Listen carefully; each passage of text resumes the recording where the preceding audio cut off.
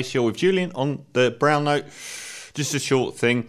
So, the Liberals have reshuffled their government as Scott Morrison has now reached the point where his desperation is so overwhelming. His staff are living in fear. His own staff have allegedly independently hired their own legal counsel and paid for it themselves, which is not something anyone in government ever does. They're indemnified for this stuff up the wahoo. But they just don't trust he won't start throwing them under the bus. I don't imagine why. It's not like Scott Morrison hasn't got so much loyalty towards people, but he's obviously... He's reaching this end game now where he will do anything to save himself, and he's already proven that he will. So he's gone for a little bit of a reshuffle. After defending Christian Porter against rape allegations for so long, he obviously doesn't have a lot of leeway to play with these powerful factional people in the Liberal Party. Of course, a woman got moved as well. So he's done his reshuffle. And I just thought it was ironic that this was a day that one of the senior Liberals came out and suggested the Liberal Party needs quotas. A set number of women working for the party. Didn't take long for that to blow up. Now, I just thought it was hysterically funny that the Liberals that have come out swinging, saying this isn't the Liberal way, for the most hilarious reason. It should be based on quality. The best person should be for the job. Does anyone think that's happened with the Liberal Party? We've got an Attorney General who's now been pushed out of his position because he's accused of rape and of being a lifelong misogynist, being replaced by Michaelia Cash as the top legal person in Australia, despite having no real legal experience or formal qualifications that pertain to the role of being the country's top legal expert. That would be enough.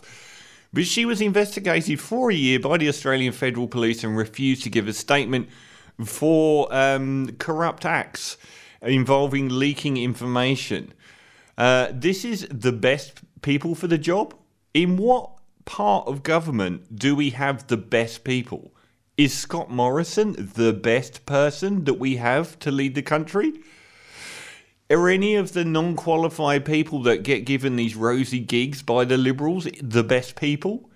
They are the living embodiment of not giving the best people the job. They give jobs to their friends, to big business, to whoever is on their side. But the reason I brought this up is quotas aren't going to save the Liberal Party from their woman problem. And neither is shuffling the deck and moving people around, but they have won numerous elections, both at state and federal level, by doing the same thing over and over, and the public is stupid enough to fall for it every term. They have a leader who comes in, who's really horribly bad. They sacked them just out from an election, and they brought Mike Baird in, he won an election. They brought Gladys in, she won an election. She could easily be gone before the next one. They had Tony Abbott, they sacked him before the next election, brought in Turnbull, he won. They sacked him before the next election, brought in Morrison, he won. How stupid are all of the people that keep falling for this tactic? But anyway, the reason I brought it up is quotas and shuffling the deck are not going to save the Liberal Party from their woman problem. They need to acknowledge that they have a woman problem. They aren't. Can you imagine going to work and behaving like a Liberal in any corporate environment, any office, anywhere, in any job, in a shop job, and behaving like they do? Behaving like you've been accused of multiple crimes, going on the radio and saying appalling things about women or races, bringing your whole company into disrepute all of the time and keeping your job year after year. They never sack anyone. Everyone ends up getting a nice cushy job even if they are moved out of government. Can you imagine being in any work environment and behaving like a Liberal MP does? Even at state levels, it's virtually impossible for them to get sacked until the police drag them away in chains.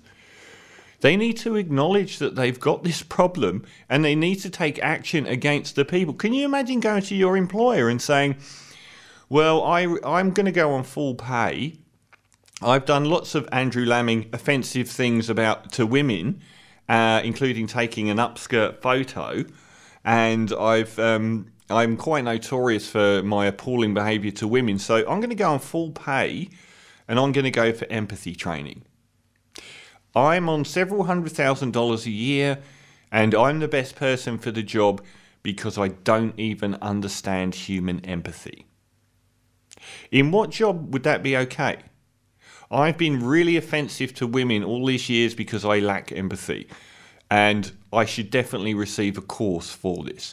If you've got to 45, 50 years old in your life and you don't have empathy, you've got seriously psychotic problems, mate.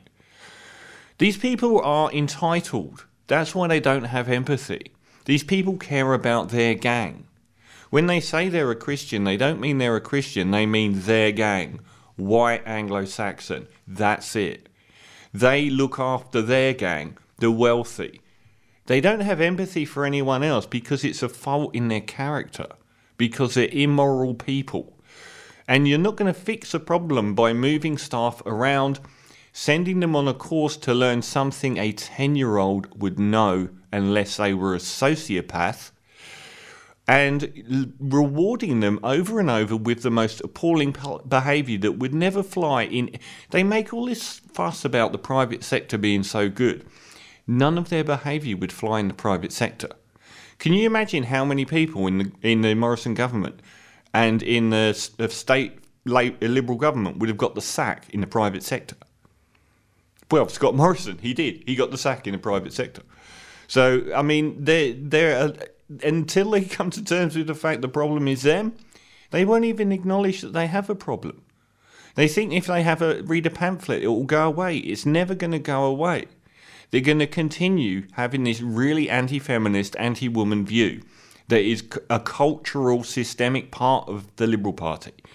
And there is no amount of moving people or training them for things as basic as empathy